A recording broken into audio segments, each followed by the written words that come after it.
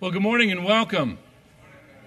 We're so thrilled to gather together to worship Jesus Christ, who proclaimed himself to be God himself, and who not only lived a perfect life and died a death in our place, but was also raised from the dead to conquer death forevermore for all who would trust in him. And even right now, the scriptures teach us that he is at the right hand of God the Father, the place of honor and dignity, and he's sitting there upon his throne, ruling over all of his kingdom, that by his grace we have been made a part of. And so we gather this morning to worship him, that is, to give him what he's due. And what the scriptures tell us is that he's due everything, that we would praise and delight in him. And so I welcome you here today to join in that incredible worship of our even more incredible King and Lord. A couple of things I want to make sure that you're aware of. One is the prayer letter that's produced. Kristen does this each month to let us know things that are going on. There's always a highlight of one of our missionaries that's a part of this, but also other prayer requests and things for us to keep those missionaries before the throne of grace. There's another thing that's always in here that oftentimes people just pass over, but I was talking with the elders and deacons, and not everybody was aware that this is here every month. So I thought if they don't know, you probably may not know either. So it's right here every month in the prayer letter, and it's a box, and it has numbers in it. And so for most of us, when we see a box with numbers in it, we just go right on by it. I don't know what that is, but that's for people who talk numbers, and that's not me. But I would encourage you, whether you're a numbers person or not, to make a point of looking at this and not just stopping there, but stopping and praying. Because everything that we have, God has provided. And what we want to make sure that we're doing is using the resources that he entrusts to us for his purposes. And so if you don't do anything else with a prayer letter, let me encourage you to each month take it out, get to the box with numbers, and stop there and pray that God would provide what we need and that we would use what he provides for his glory. Can you do that?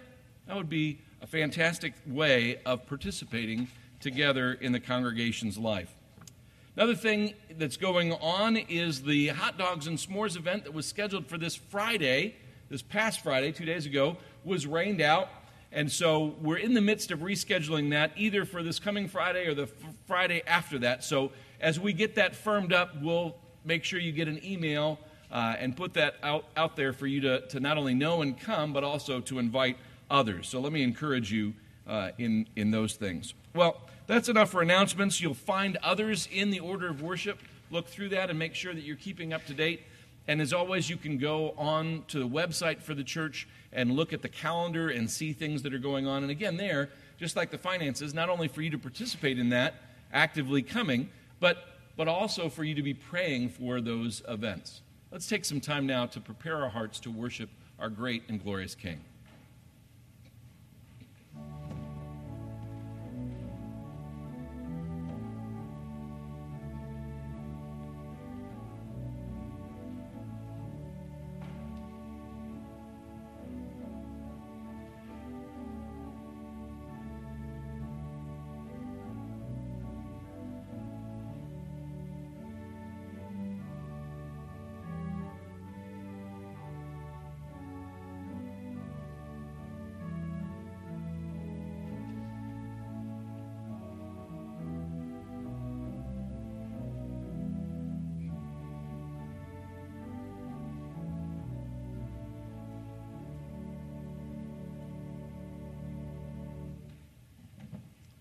Please stand with me for the call to worship.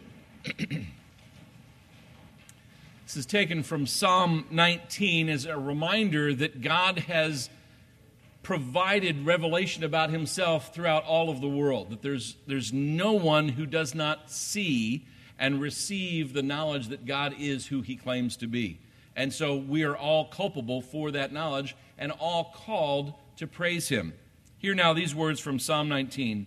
The heavens declare the glory of God, and the sky proclaims his handiwork. Day to day pours out speech, and night to night reveals knowledge. There is no speech, there are no words, whose voice is not heard. Their voice goes out through all the earth, and their words to the end of the world. Oh Lord Jesus, we do thank you that you are the creator and king over all of creation, and that as your world testifies to your power and glory and splendor and beauty, Lord, we too want to join in that chorus, to add our voices to those who are praising and adoring you, who are confessing, yes, Lord, you are who you claim to be. And as a result, we give you all of our praise and delight. We ask now that you would be active in us and through us through your Holy Spirit, that you would help us to not only hear your word, but that you would use your word to change us. For all these things we pray in Christ's name. Amen. Let's join our voices together singing hymn number 421, Soul, Adorn Yourself with Gladness.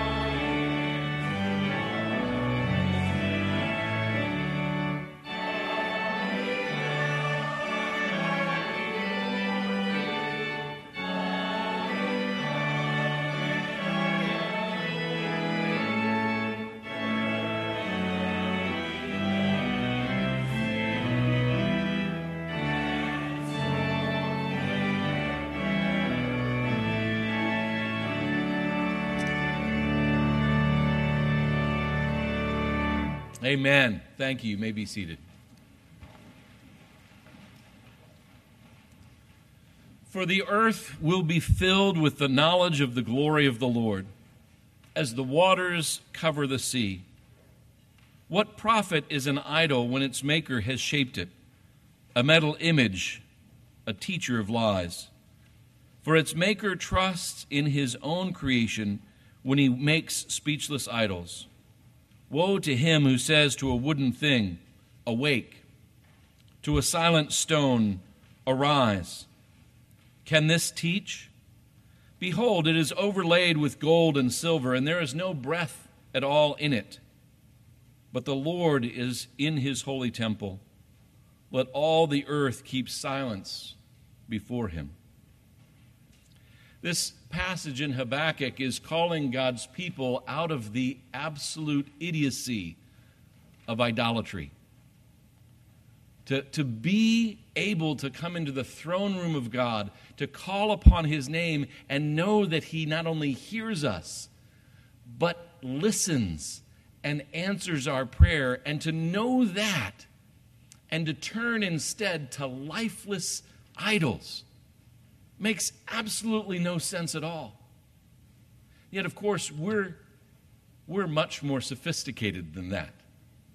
We don't have idols of stone or wood in our homes. But often we bow not to those kinds of idols, but to success at work, to fame among our peers, to even family. Maybe that will finally make me enough. But you see, when we look to anything other than Jesus to be enough, that's idolatry. And so the prayer from Psalm 25 this morning is a way of us agreeing with God, of saying, yes, Lord, you're right. It's you and your steadfast love. Nothing else will ever satisfy. So let's pray this prayer as a way of us confessing our sin together. But then after we pray this out loud, there'll be a time for silent prayer for each of us to go before the Lord silently and take what we've just prayed and say, that's not just us, but that's me. Forgive me. And then to know that it's Christ who hears us, intercedes for us, and answers our prayer. Let's pray together. Remember your mercy, O Lord, and your steadfast love, for they have been from of old. Remember not the sins of our youth or our transgressions. According to your steadfast love, remember us, for the sake of your goodness, O Lord. For your name's sake, O Lord, pardon our guilt, for it is great. Turn to us and be gracious to us, for we are lonely and afflicted. The troubles of our hearts are enlarged. Bring us out of our distresses. Consider our affliction and our trouble, and forgive all our sins. Let's pray together.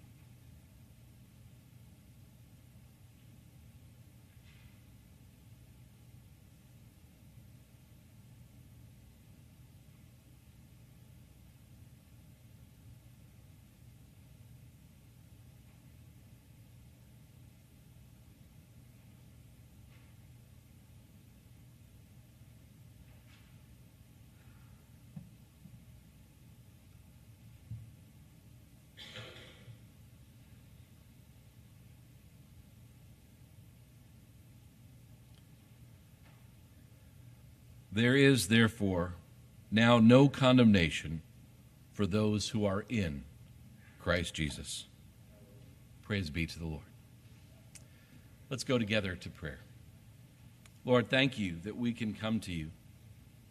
As we've just walked through your scripture in the way it calls us to repent, and we have confessed our sin corporately and individually, we know that we could go through all of those motions and not have it mean anything unless we are doing it by faith. And that only is effective because you, Lord Christ, have done everything for us. And we praise you and give you thanks. We ask, Lord Jesus, that you would make the good news of what you have done for us more and more the center of all that we say and think and do. Lord, we praise you for your faithfulness that we experience here at First Congregational Church of Woodstock.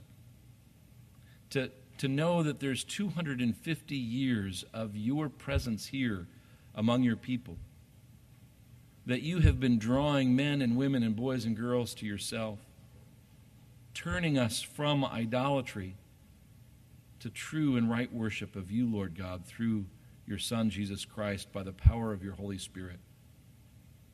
Lord, we give you all the thanks and praise for that. And we ask that you would continue that work anew. Lord, that you would be drawing our neighbors, co-workers, friends, and family members to yourself. Lord, we pray that you, as you have so graciously done in our lives, would open their ears to hear the clarion call of the gospel. That you would open their eyes to see the beauty and glory that is yours, Lord Christ. That you would take their hearts of stone and transform them into loving hearts with which to love you, Lord God, and to love one another. Father, these are things that are completely beyond us. But not only can you do these things, but you tell us again and again in your word that you delight to do so.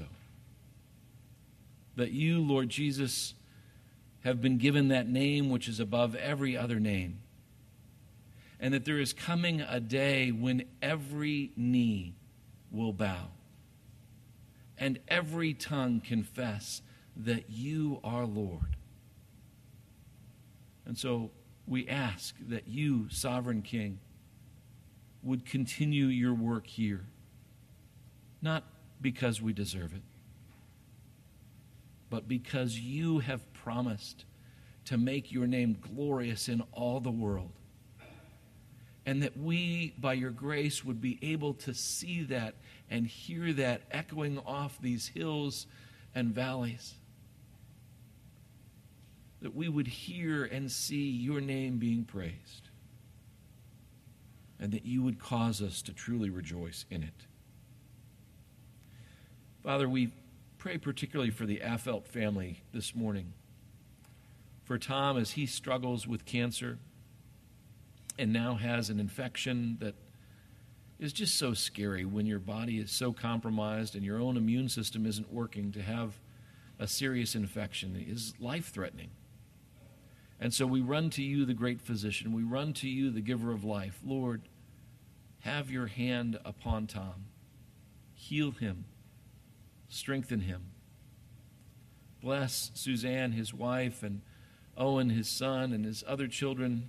Lord, we pray that you would strengthen and encourage them to testify to your greatness in all that you bring them through.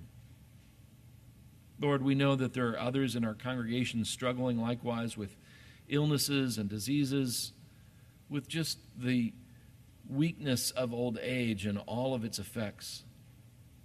Lord, we pray that you would help us to see in those things the results of the fall, of sin and disobedience to you. And for that to remind us that what you tell us is true. And that if it is true what you told us, that sin always leads to death, it is also true what you have told us, that you, Lord Christ, are the firstborn of the resurrection, and that you have come to claim many brothers and sisters who might rise after you. And so we pray that this hope would more and more inform everything that we do. For it's in Christ's name that we pray. Amen. This time the ushers will come forward for our offering. Thank you.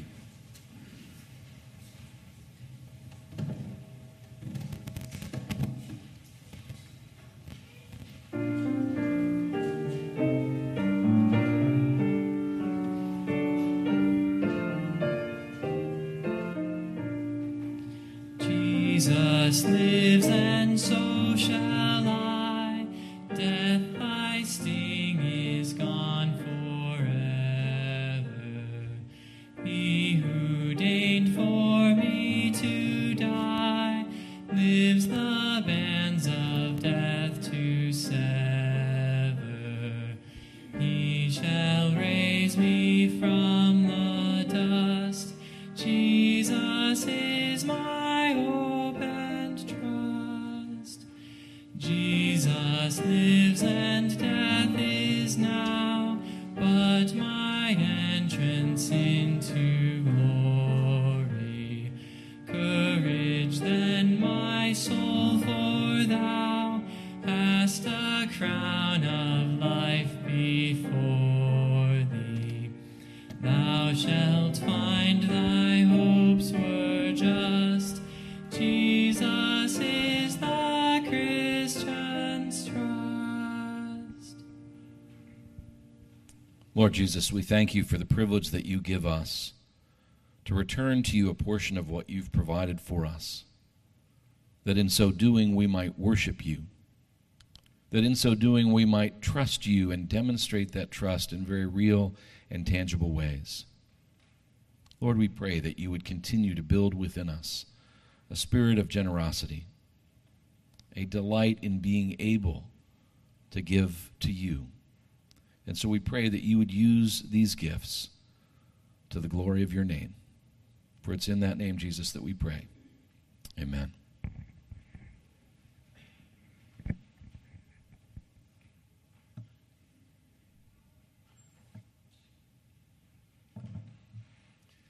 Giving is not just something that we do, but it's part of the act of worship. And what we're about to do now of professing our faith, of affirming these are the things not only that the Church of Jesus Christ has long believed, but this is what I believe, and this is what we believe. It's important to remember that many of our brothers and sisters who've gone before us have not only said these things, but they have said them at the risk of their lives. That men and women, boys and girls, have chosen to say these things even when saying such things meant that their lives were forfeit. And so I ask you, if you believe these things, that you would say so by reading these portions in bold. But if you're here this morning and you're just checking into these things, or you're not sure what you believe about these things, don't just go through the motions, but rather listen to what God's people have not only affirmed through millennia, but also have paid for with their lives. And so I ask you, Christian, what is it that we believe? We believe in one God, the Father Almighty, maker of heaven and earth, of all things visible and invisible, and in one Lord Jesus Christ, the only begotten Son of God, begotten of his Father before all worlds, God of God, light of light, very God of very God, begotten, not made, being of one substance with the Father, by whom all things were made, who for us and for our salvation came down from heaven and was incarnate by the Holy Spirit of the Virgin Mary, and was made man, and was crucified also for us under Pontius Pilate. He suffered and was buried, And the third day he rose again according to the Scriptures, and ascended into heaven, and is seated at the right hand of the Father. And he shall come again with glory to judge both the living and the dead, whose kingdom shall have no end. And we believe in the Holy Spirit, the Lord and giver of life, who proceeds from the Father and the Son, who with the Father and the Son together is worshipped and glorified, who spoke by the prophets. And we believe in one holy, Catholic, and apostolic church. We acknowledge one baptism for the remission of sins, and we look for the resurrection of the dead and the life of the world to come. Amen. Please stand with me as we sing the Barakah. The words and music are there in your insert.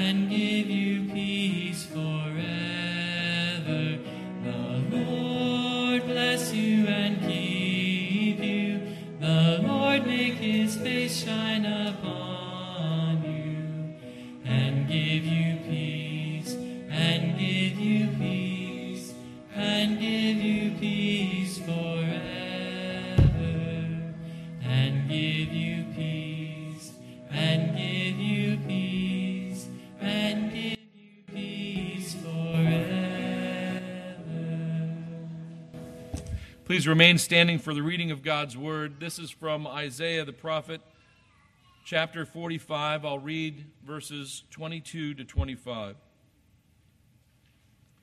Turn to me and be saved, all the ends of the earth. For I am God, and there is no other. By myself I have sworn, from my mouth has gone out in righteousness a word that shall not return.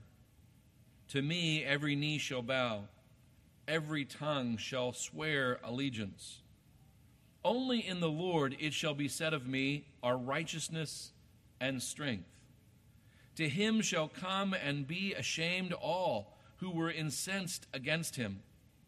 In the Lord all the offspring of Israel shall be justified and shall glory. Praise be to God. Let's sing together, Jesus, I am resting, resting. The words and music are there in your insert. The words for this song come from our Trinity hymnal, but the tune is a little different, so please feel free to listen through the first verse or two, and then come in verse 2 or 3 as you're able.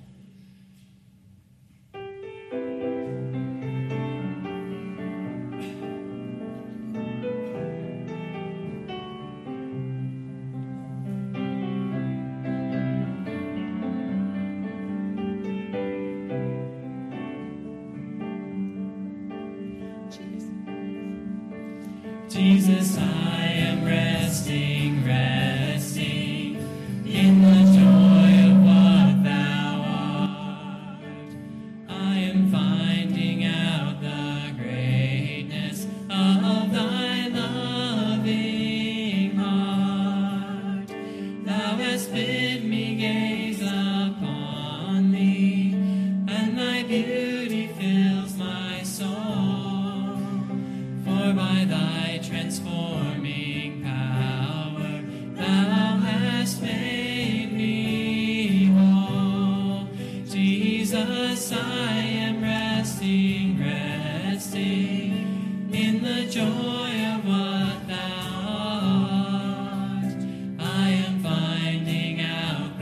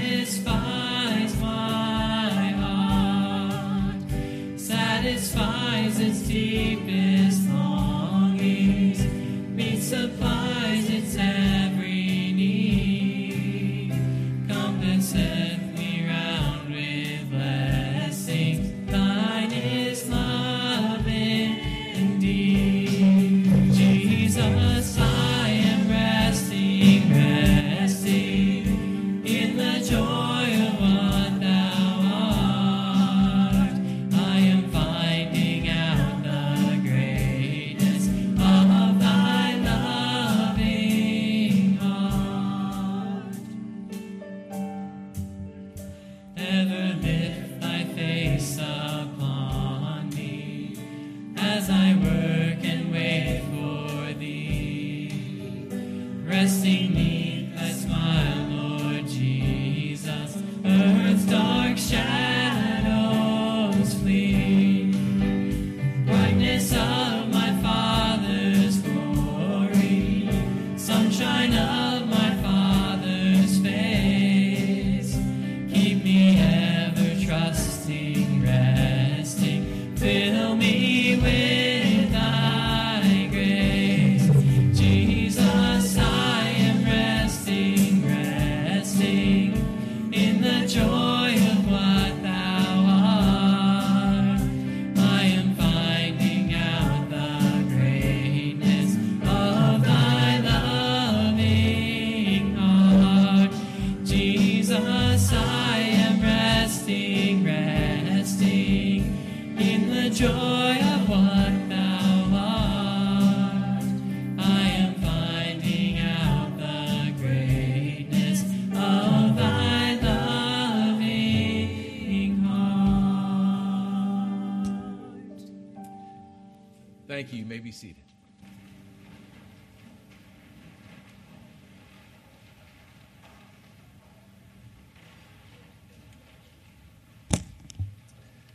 Christ himself calls us here this morning for rest. I don't know what particular treadmill you're on right now, or what has you exhausted, weary, despondent. But we find in Christ the rest that our souls so long for and can only find in him. To that end, we've been looking together at the book of Ruth. It's a story, a true story of this family of Elimelech and Naomi, and the way in which they turned from the God of the Bible to find food, shelter, rest, apart from Yahweh, the God of the covenant. And how God, in his infinite grace, didn't merely let them go. He used difficult things. Elimelech died. Both of his sons died. Away from the promised land, away from where God had caused his name to dwell among his people. And so we've been following through this story that the Scripture gives us of the heartache, of the terror and bitterness that is all a result of sin, of disobedience against God. And how God has been faithful, and God has been at work in his glorious providence to care for his people, even his disobedient people. Because, in point of fact, that's the only kind of people that he has. And so, open with me to the book of Ruth in your own scripture, or if you don't have your sword with you, look at the Pew Bible in front of you, starting at page 224. I'm going to read for us this portion from chapter 4. Sorry. My heart just dropped because I had last week's notes. Okay. Now I have this week's notes. So, where were we? I'm sorry. Ruth, chapter 4.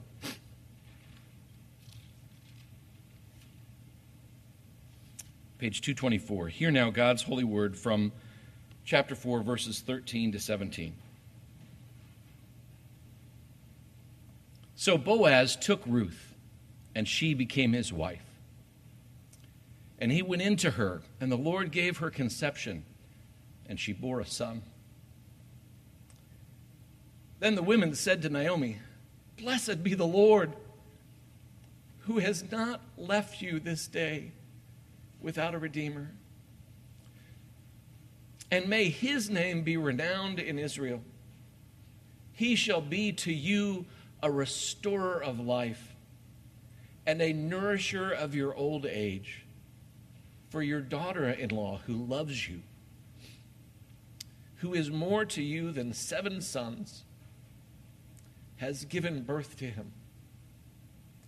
And then Naomi took the child and laid him on her lap and became his nurse. And the women of the neighborhood gave him a name, saying, a son has been born to Naomi. They named him Obed, who was the father of Jesse, the father of David. This is the word of the Lord, and we thank God for it. Please join me in prayer. Lord, thank you for your word, that you have given us stories like this one of Ruth and songs like in the Psalms and elsewhere in the prophets, that you have given us older brothers and sisters in the faith who have gone before us and who have trusted in you, Lord, to be faithful to your promises, to bring Messiah to them and to deliver us out of the sin and death in which we have entangled ourselves, become enslaved to, and have no way of deliverance save you alone. We pray, Lord, that you would help us. Holy Spirit, work in us now, we pray. Show us the ways in which this text that you have given us, this holy word of God, might break us of our rebellion, might comfort us and draw us out of bitterness and transform us to joy in loving obedience to you, Lord Christ. We pray that you would do this, and we ask it in Christ's holy name. Amen.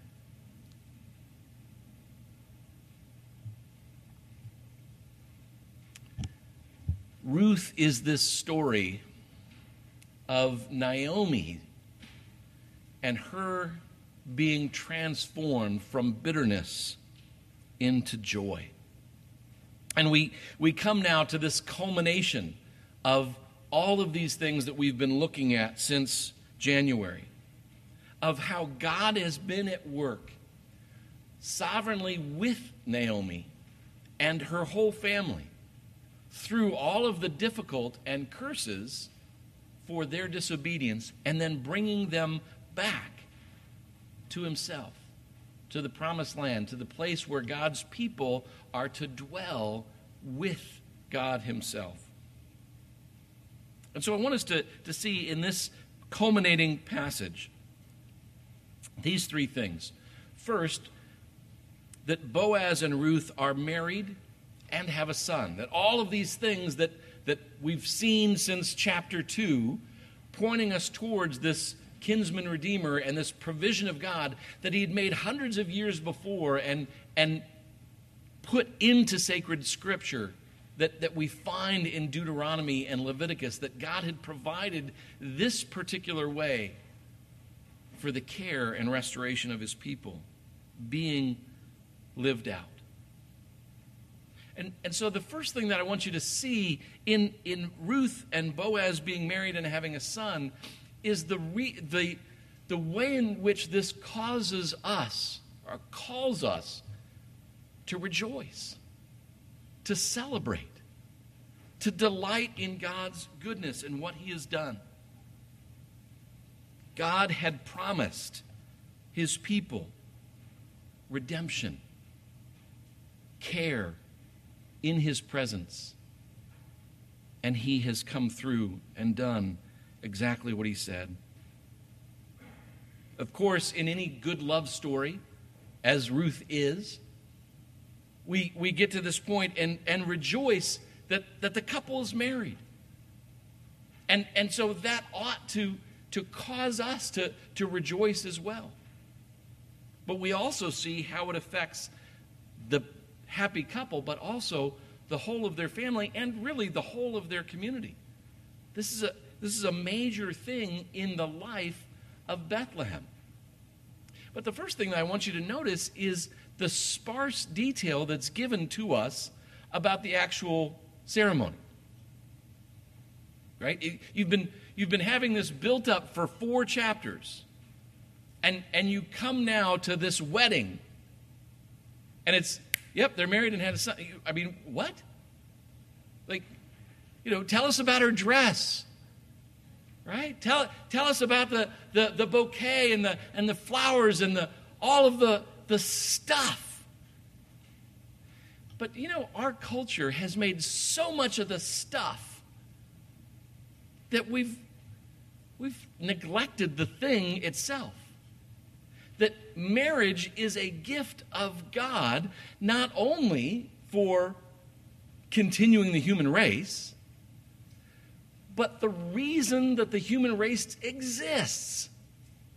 That is to glorify God and enjoy Him forever. And we get so distracted with the peripheral stuff of the wedding that marriage, well, that's not really our concern. And yet it is very much the concern of God, who's given us marriage as this window through which the watching world might see the way that Jesus loves the church, His bride. That it's wonderful to have a lovely ceremony. But that's not the point.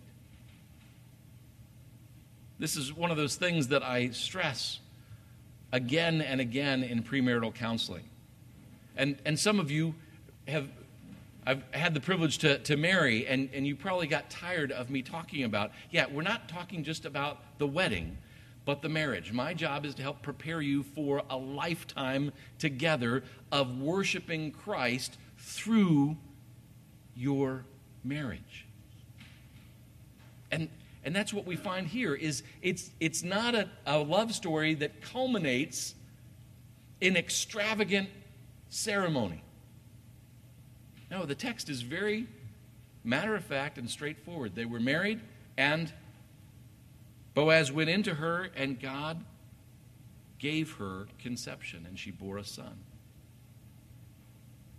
Now, I don't want to press all of your buttons, but this whole thing of marriage for conceiving children, again, that's one of the things that we've pushed that down and said, well, we don't agree with those oftentimes in the Protestant church, like First Congregational Church of Woodstock. We don't believe that birth control is wrong, because we believe that marriage is for more than just procreation.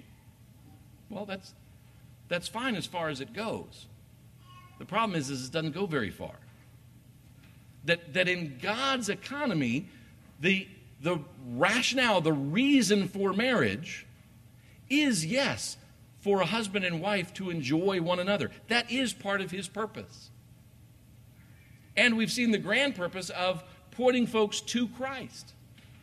But sandwiched right in between that is bearing children. That is part of God's design for marriage. And that not all couples are able to do that. That's one of those things that we saw with Mother's Day, and we see again with Father's Day. Father's Day can be very difficult and painful for folks, guys that would love to have children, but for a whole host of reasons that we don't know, God has not blessed many with children who would love to have children. So we tend to avoid that conversation altogether. I mean, that's what we do when something's uncomfortable. We just don't talk about it.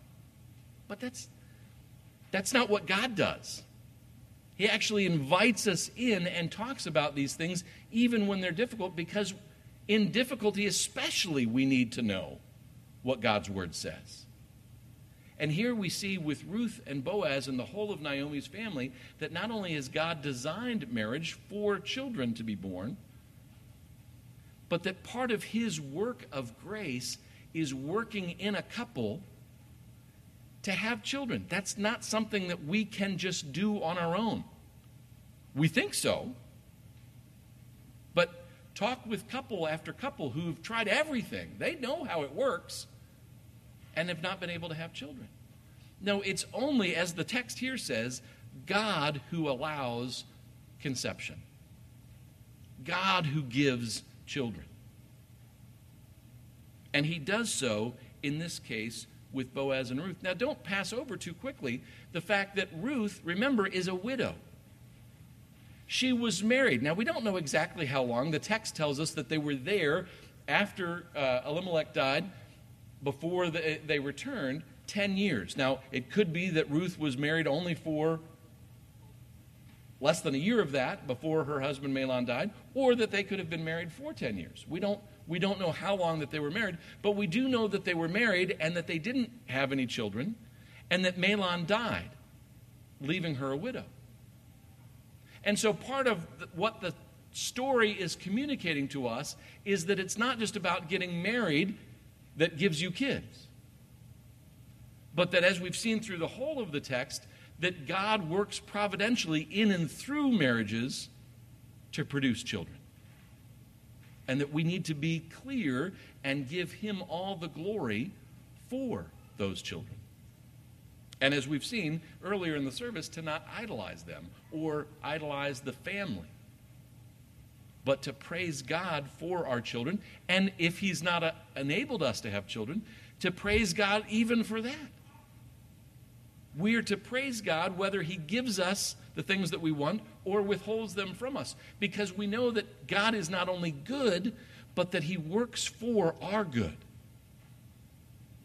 And that whether we have many children or have no children, praise be to God. He is worthy of our praise. And this is exactly what we find the people in Bethlehem here doing. Verse 14 says, "And the women said to Naomi, 'Blessed be the Lord.'" This is one of those things that we keep struggling with, because you'll see in the text, the Lord is all caps, right? And that's indicating that the word being used for God there is Yahweh, the covenant-keeping God. And so sometimes we don't always have that in the text, but here it is all caps, the Lord. Blessed be the Lord. Their initial response, the women come and celebrate God's grace with Naomi. And this can be a subtle thing, but it is so incredibly important. Where perhaps a friend or a neighbor or even a family member has had a child, and we come and say, "Congratulations! That's awesome!" That's good to rejoice with them. But it's not the same thing as what this text is showing us that the women in Bethlehem did. This is not, "Way to go! You made it! You did this!" No, they're speaking rightly, biblically. Blessed be the Lord. To give him the praise and the glory for providing the children. The women here celebrate, and their celebration begins with, "Blessed be the Lord." That Christ-centered, Lord-centered praise and delight in celebration ought to characterize all of our celebrations. Whether a birth of a child, a birthday that we're celebrating, a Father's Day, a graduation, whatever it is that we feel is exciting and we want to celebrate, are we starting with praising and thanking and blessing the Lord first? And that brings us to this phrase that the women use. They say, "Blessed be the Lord." They don't say, "Praise be to God." They don't just worship God, "Hallelujah, look at what he's done."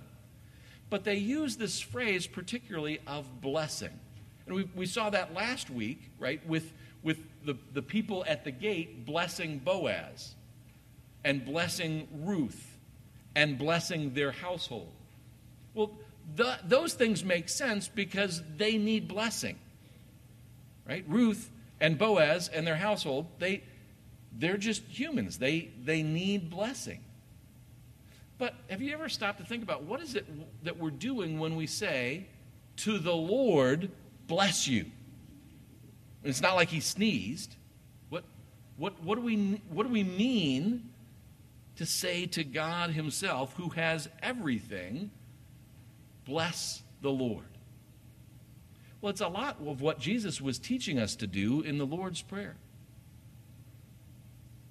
Our Father who art in heaven, hallowed be thy name. Thy kingdom come on earth as it is in heaven. It's not as if God needs us to pray that for it to happen. Right? It's not like God needs us to bless him for him to be blessed. What's going on is two primary things. One is we're exercising faith. We're saying we know what the Lord has said is going to happen. The end of the story is God wins. And what we are doing when we join our voices to say, bless you, Lord, we're asking for his blessing, that he is all blessed. He doesn't need any more blessing, but we're asking that that blessing would be revealed. We're in a sense saying, thy kingdom come on earth as it is in heaven. Bless you, Lord, who doesn't need any blessing, who doesn't lack anything, but the world around doesn't see that. And so what we're asking is that the Lord's blessing would be revealed. The other thing that we're doing is not only exercising faith, but we're also joining our voices in. We're participating in what God is doing in making his kingdom come on earth as it is in heaven. This is an incredible privilege that we have as God's people, to not only know through the Word of God what is going to happen, but that he uses us, we've talked about this before in the prophets, of using us as secondary causes, using us in our prayers of blessing, that he's actually answering the prayers of his people in bringing this about when Christ comes again, in having the whole earth. That's why we read earlier from Isaiah, that the end game, what is going to happen is that in all of creation will bow before the Lord. Every knee shall bow, every tongue confess. The interesting thing about that passage in Isaiah is it's picked up again in Romans and applied particularly not only to Christ and how he's been given the name that is above every name, and that at his name every knee will bow. Now, stop for a minute and consider what that's saying. The Old Testament says God himself will have every knee bow and every tongue confess. And then the New Testament says, yeah, and that is Jesus. Okay? Very clear testimony to the divinity of Christ. But not only that, how it's used in Romans is this verse from Isaiah, this reality of the end time, of what is going to happen when Jesus comes again, is that, yes, every knee shall bow, every tongue confess. But then Paul, by the Holy Spirit, uses that reality to call the people in Rome now, in Paul's writing, to live those things out. He uses that text from Isaiah to say, and because he is the Lord of Lords and the King of Kings, and at his name every knee shall bow, that means we ought to be obeying him now. We don't say, Lord, thank you for saving me, and when you come again, I will praise you and worship you for the rest of all eternity. Yes, that. But if that's the reality, then how should I live now? What should we be doing? Well, it's sure not obedience, because we got off that hook, right? Jesus has obeyed perfectly for us, so we don't need to obey. I've got my get out of jail free card in the gospel.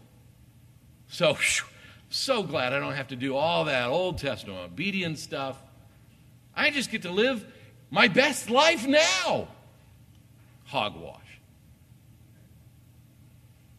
No, he calls us to the King who is so glorious that at the end, every knee shall bow, every tongue confess.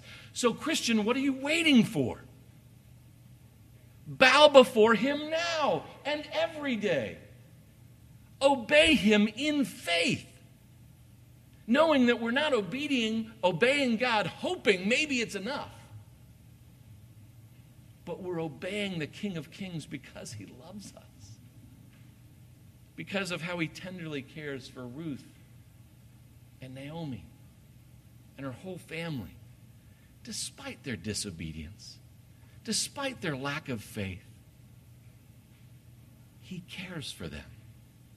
And so the women celebrate. Not only that, but they call Naomi to celebrate. Did you see that in the text? It says that the women said to Naomi, "Bless the Lord." They're not only blessing the Lord, they're calling her to bless the Lord. And so as we, brothers and sisters in Christ here at First Congregational Church of Woodstock, are we calling one another to bless the Lord? Are we listening to what's going on, and that when people here in our fellowship are experiencing the bitterness and the difficulty that Naomi went through, are we coming alongside them? Are we listening to them? Are we helping them? Are we comforting them? And then not only blessing the Lord ourselves, but gently calling them to bless the Lord as well. Remember when Naomi came back to Bethlehem? And they said, "Naomi," whose name means pleasant. And what did Naomi say? "No, don't call me Naomi. Call me Mara." Bitterness. "For the Lord has dealt harshly with me. I left full, but returned empty." She's heartbroken. She's lost her husband. She's lost not just one of her boys, but both of her sons. She is undone. And the Lord patiently, gently, kindly restores her. We've seen that all through the book. As Ruth goes out and prays that God would grant favor to her, that she might be able to glean. And he doesn't just provide her with a little bit of barley that they might get through the night without a rumbling stomach. He pours blessing upon her. And then the next day, he pours more. All throughout, they go through the whole harvest, and she's cared for tenderly, abundantly, until she goes to the threshing floor, and Boaz promises to be that kinsman redeemer if the closer relative isn't willing to do so. And now we come to this wedding and her bearing a son. All of these things, again, they're not just this sweet love story. They are that. But they point to the greater love story of Yahweh and his love for his people. Of Jesus' great love for the church. And then in their blessing, they're blessing the Lord, but then they also talk about Naomi. So there's the focus on the Lord, but then they turn to Naomi herself when they say in verse 15, "He shall be to you," that is this child, this promised child who's come that the Lord has provided. "He shall be to you a restorer of life and a nourisher of your old age. For your daughter-in-law who loves you, who is more to you than 7 sons, has given birth to him." It's fascinating that she doesn't point to just, or the women don't just point to Boaz, the one who's God's provided as the kinsman redeemer, but they're pointing to the son that's been born of Ruth and Boaz. And it uses these two phrases. "He shall be to you a restorer of life and a nourisher of your old age." I've told you before how in looking at the book of Ruth, the vocabulary that's used in Ruth is very basic Hebrew. The only difficult words are the proper names of the people and places. Everything else is like on a second grade level. This is very simple, straightforward Hebrew, which I find particularly helpful because I'm not great at Hebrew. So the words that God uses in telling this story are simple, but they're also very specific. They're chosen very carefully. And interesting, the word that's used here for restorer of life, basic word for life in Hebrew. But the particular word that's translated here as restorer is the same word that was used earlier in Ruth 6 different times in just as many verses. And it was at that particular critical junction when Naomi is turning from life in Moab, apart from God, and turning back to the Lord and returning to the promised land. And there's that back and forth between Naomi and her 2 daughters-in-law of turning back away from sin, away from idolatry, and back to Yahweh. Again, it's used 6 different times in rapid succession. Return, return, return. And now that word is used to talk about how this child will be the returner of life to Naomi. What's that all about? What's going on? Well, again, we've talked about how God has always said, if you pursue sin, if you disobey, that leads to death. Always. That's the fruit, that's the result of disobedience, is death. And the gospel calls us to turn from that disobedience away from them and do a 180 to turn back to the Lord, who is the giver of life. Turn from disobedience to obedience by faith. Turn from death to life in Christ. In Naomi's terms, in the coming Messiah. That's where they would find life. And so it says that this child will be to Naomi a returner to life. Well, we can see all of the ways in which that's worked out in the kinsman redeemer, that Boaz marries Ruth, and that they conceive by God's grace and have a son, who then is the heir to Mahlon and Elimelech to maintain their family place in the promised land. But that restoration to life is connected in all of those ways to the spiritual life, to new life in God, instead of the deadness that sin brings. So this is talking about this redeeming of her spirit, of her rebirth. And that's because this is the provision of God in the whole rite of levirate marriage. But it's also the way in which Naomi was to exercise faith. For us now that the true Redeemer has come, we know that and express that particularly in trust in Christ. Put your faith in Him. This is Old Testament verbiage for the same thing. Are you trusting in Yahweh? Remember chapter 1. They weren't trusting in Yahweh. They went to look for life somewhere else.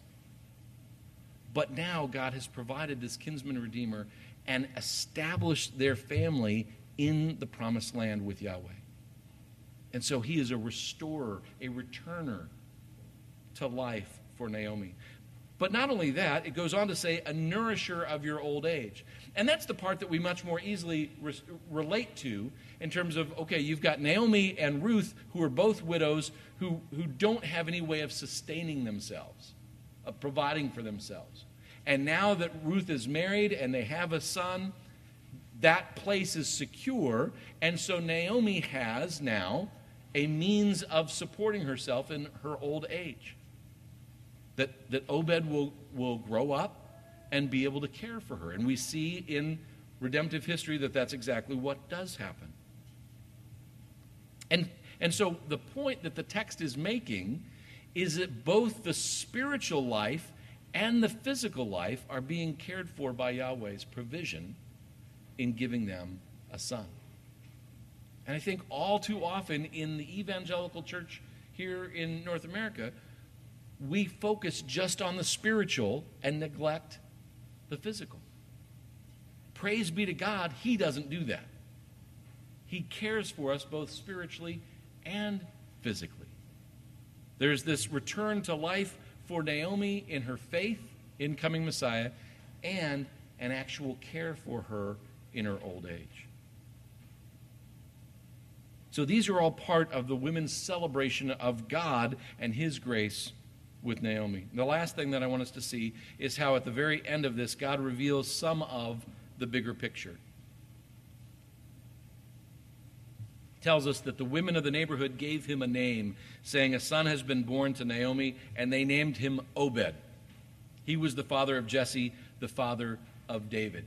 Now, to understand this in context, you need to understand that King David is the high point of all Israel. So as good Israelites reading this story, to have the tie in to David, it's like, well, the whole story just amazingly transformed. It's like, what? This is David's grandmother or great-grandmother is Ruth? But you see, what God is doing is helping them to see, yes, this story about Ruth could be anyone. And we saw how the language actually points in that direction. The way that it uses pronouns again and again for folks in a way of saying this could be any Israelite family. Because the temptation for anybody in the family of God is to just go through the motions and do those things, but not have a real heart relationship with God. And how God has transformed them in that. And so now this son has been born to Naomi. Why does it say to Naomi instead of Ruth? I mean, it was Ruth and Boaz's child. Well, remember, with the kinsman redeemer, this child is standing in for Elimelech and his son Mahlon and continuing that line. This is a child born to Naomi. It's also important that this is the way that the Scripture often talks about extended family, is that it will say son, and it could be son, it could be grandson, it could be great-grandson. But the point is that God has provided an heir and one who will restore Naomi. And then it says that they name him Obed. Again, this is a Hebrew word that simply means servant. But it's used time and again in the Scripture to talk about the servant of the Lord. Like in the Psalm when it refers to, I'd rather be a gatekeeper or a door attendant in the house of the Lord for a day than to have 1,000 years somewhere else. Deuteronomy uses this to talk about serving the Lord as we're called to worship him, to serve him in worship. It's so funny how God works. As I'm preparing for this and translating, and then totally separate with my classes, I was reading through, and one of the Hebrew scholars was talking about this word Obed in terms of servant and how important that is for pastors and worship leaders to recognize that the way that the Scripture talks about the people up here leading worship is not with a word for leader. It's this word for servant. We are servants of the King.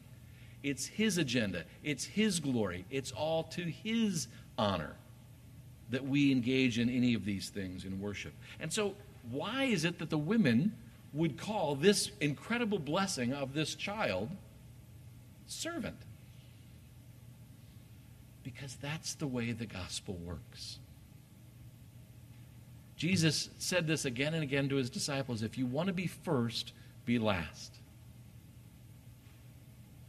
The King of Kings and Lord of Lords, getting ready to depart his disciples after spending years pouring into them, what does he do? He takes the form of a servant and washes their feet. God is revealing the bigger picture that he is not only at work in providing Ruth and Boaz a child and Naomi an heir, but this is connected to the servant king that he's going to provide through Jesse to David.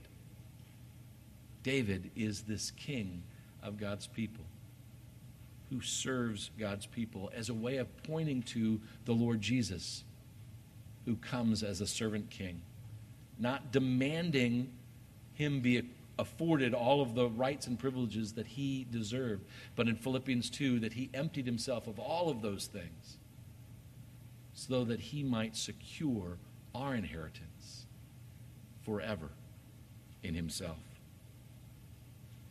God is doing a bigger thing in Ruth and Boaz in providing for the line through which Messiah would come. But he's also doing a bigger thing here among us. Yes, he is working by God's grace to make us less sinful. Praise be to the Lord. But he's doing much more than just that. As big a thing as that is, he's doing much more.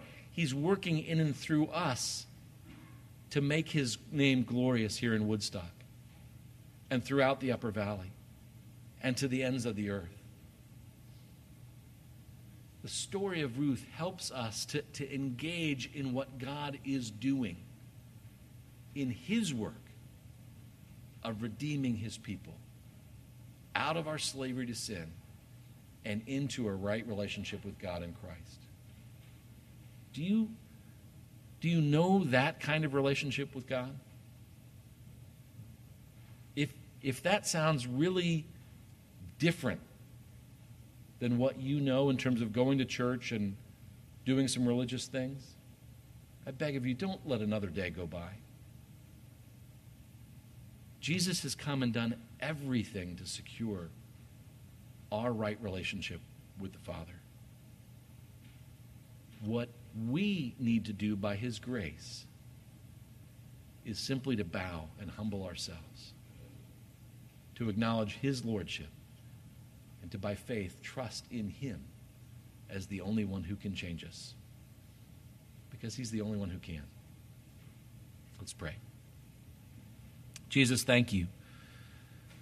Thank you for the loving, tender way that you cared for Naomi. Lord, you know that there are many here today and watching online that are struggling with Naomi's kind of bitterness, feeling neglected, feeling as if, Lord Jesus, you don't care, when that couldn't be the farther from the truth, that you have demonstrated your great care for us, and that you have provided for us your church. As broken and as messed up as the church is, Lord, it is the means that you have chosen to work through to care for your people. And so we pray that you would help us to humble ourselves, to trust in you. Give us that turning, Lord Christ, as you so graciously gave Naomi. For it's in Christ's name we pray. Amen. Let's stand together and praise the Lord, singing hymn number 598, Guide Me, O Thou Great Jehovah. Stand with me, please. Amen.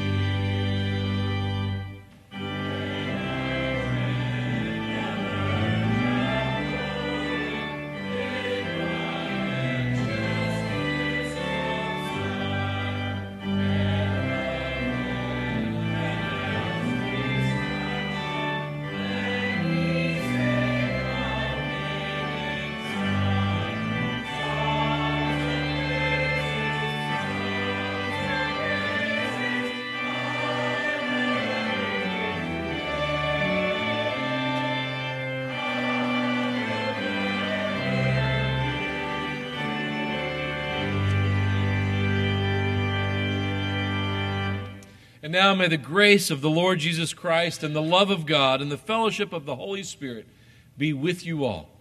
Amen and amen. Please be seated for just a moment.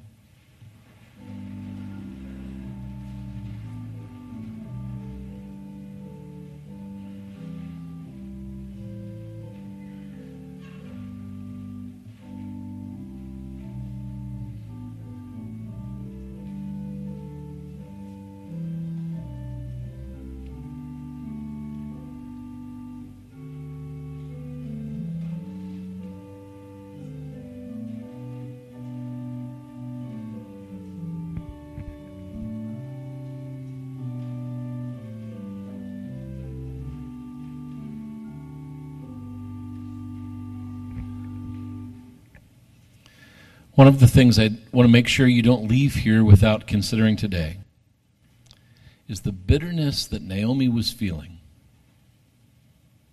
didn't just vanish. The story of Ruth shows us how God works over time, working in and through her, through the means that he's provided of his people and his word. And so if you're here this morning and you're struggling with holding on to bitterness, the thing that Naomi needed to do was turn, to let go. Didn't heal it right away. So if you're struggling with holding on to bitterness, will you before God say, I'm turning from that? That holds nothing for me but death and destruction. And so I'll turn to Christ, who's the only source of life. And I'm here to tell you that if you do that, you will have to do that again tomorrow. Not be saved again. But the reality is the evil one will constantly tempt you and constantly say, no, he's not faithful. You've got to watch out for you. It's a lie from the pit of hell. So every day, we all need to say, Lord, I'm trusting you today. I'm refusing to believe the enemy. I'm letting go of bitterness, and I'm clinging to you, Lord Christ, because in you is life. Amen? Go in the peace of Christ.